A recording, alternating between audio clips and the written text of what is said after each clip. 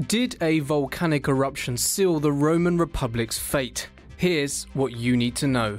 According to new research, a powerful volcanic eruption in modern-day Alaska around 44 BC may have contributed to the Roman Republic's downfall on the other side of the globe. This study was published in Proceedings of the National Academy of Sciences. The eruption left a 10-kilometer-wide crater in Mount Okmok that survives to this day. The research team, led by Joe McConnell of Desert Research Institute, said in a news release. The event likely caused destabilizing environmental changes that paved the way for the imperial system after Julius Caesar was killed. According to the team, the estimated time of the volcano's eruption, which would have led to climate-altering levels of fallout, coincided with a period of extreme cold, crop failures and famines in the written records. The researchers also speculated that the same eruption also brought down the Ptolemaic kingdom of Egypt. Scientists used various materials to date the eruption, including tree ring-based climate records from Scandinavia and the volcanic remains called tephra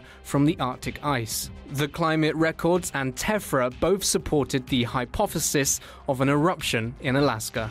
Writing in the news release, Oxford University archaeologist Andrew Wilson said, "Reduced crop yields would have worsened supply shortages during the political upheavals of the time." Desert Research Institute hydrologist and lead researcher Joe McConnell said he was fascinated to learn how interconnected the world was even 2,000 years ago.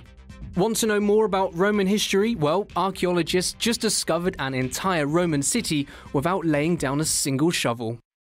A group of archaeologists from the UK and Belgium found a buried city in Italy without having to conduct a single excavation. Yeah, you heard that right. Foleri Novi is an ancient city that dates all the way back to 241 BC, and it was populated up until around 700 AD. The city had markets, baths, shops. But how did experts find all of this out without digging anything up? Well, here is how they did it. Researchers from the University of Cambridge and Ghent University in Belgium have discovered the remains of Foleri Novi, an ancient Roman city just 50 kilometers away from Rome that has been buried for roughly 13 centuries. The research is published in the journal Antiquity. The team of archaeologists discovered Foleri Novi by attaching a ground-penetrating radar, or GPR, to an all-terrain vehicle and then using it to map the buried city. A GPR sends radio pulses into the ground and then analyzes the waves that bounce off objects underground. The resulting 3D images put together by the team show that Foleri Novi had a theater, a market, a bath complex, and temples, as well as shops, monuments, and atrium houses. According to AFP, the team was particularly interested in the city's seemingly complex system of water pipes that look comparable to those of modern cities. Although archaeologists did not excavate the site, gathering all the data was not an easy feat. Lead author of the study, Martin Millett, told Reuters, quote, "This took one person about 3 to 4 months in the field." Also, researchers believe they found the skeletons of 2 Mongolian women warriors from a tomb. The ancient remains of 2 Mongolian women found in elite graves show that the ladies were no princesses. On the contrary, they appear to have been warriors. The remains show that these women rode on horseback and practiced archery. In fact, researchers participating in the study believe these warriors lived around the same time the Ballad of Mulan, yes, the Mulan, was written. This is what we know. Archaeologists from California State University, Los Angeles told Live Science that they found the remains of 2 women warriors while excavating a cemetery at the Aragan-Gosgor archaeological site in Orkhon, Mongolia. Specialists examined remains found in 29 burial sites. These include human remains from 16 men, 10 women, and 3 unidentified individuals. Researchers were looking for evidence of the effects of horseback riding, archery, and trauma on the body.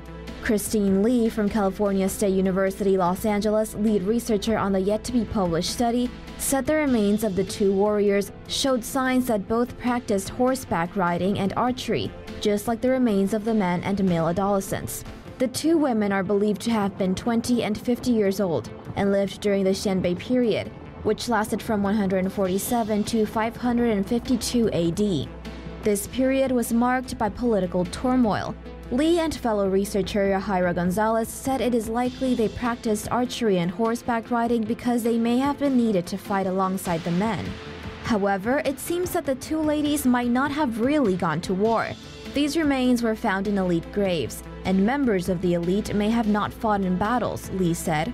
That doesn't take away from the fact that, in Lee's own words, they were probably pretty badass. Meanwhile, the ancient Mayans may not have metal weapons, but they certainly had no shortage of engineering know-how. Laser detection technology may crack the mystery behind this ancient Mayan road in the jungle. Archaeologists have used laser scanning to chart an ancient 100-kilometer-long Mayan highway built 13 centuries ago. They say Coba, a powerful city-state, may have built the road to invade its neighbor, Yaxuna. The study was published in the Journal of Archaeological Science. The University of Miami said in a news release that the study used light detection and ranging technology lasers to penetrate thick jungle vegetation and reveal the ruins beneath. The LiDAR survey mapped out the road and uncovered 8,000 structures on its path. The structures are of varying sizes, and their combined volume could fill 2,900 Olympic swimming pools. University professor Tracy Ardren is cited as saying the road did not run straight as supposed. Instead, Coba's warrior Queen Cahuilla may have built the winding road to control settlements across the Yucatan Peninsula and to attack Yaxuna.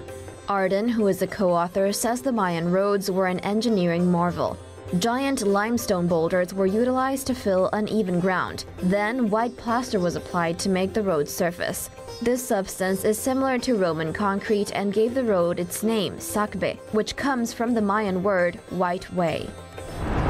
For more news animations and explainers, hit the subscribe and bell button to join the Tomo News family. Thanks for watching.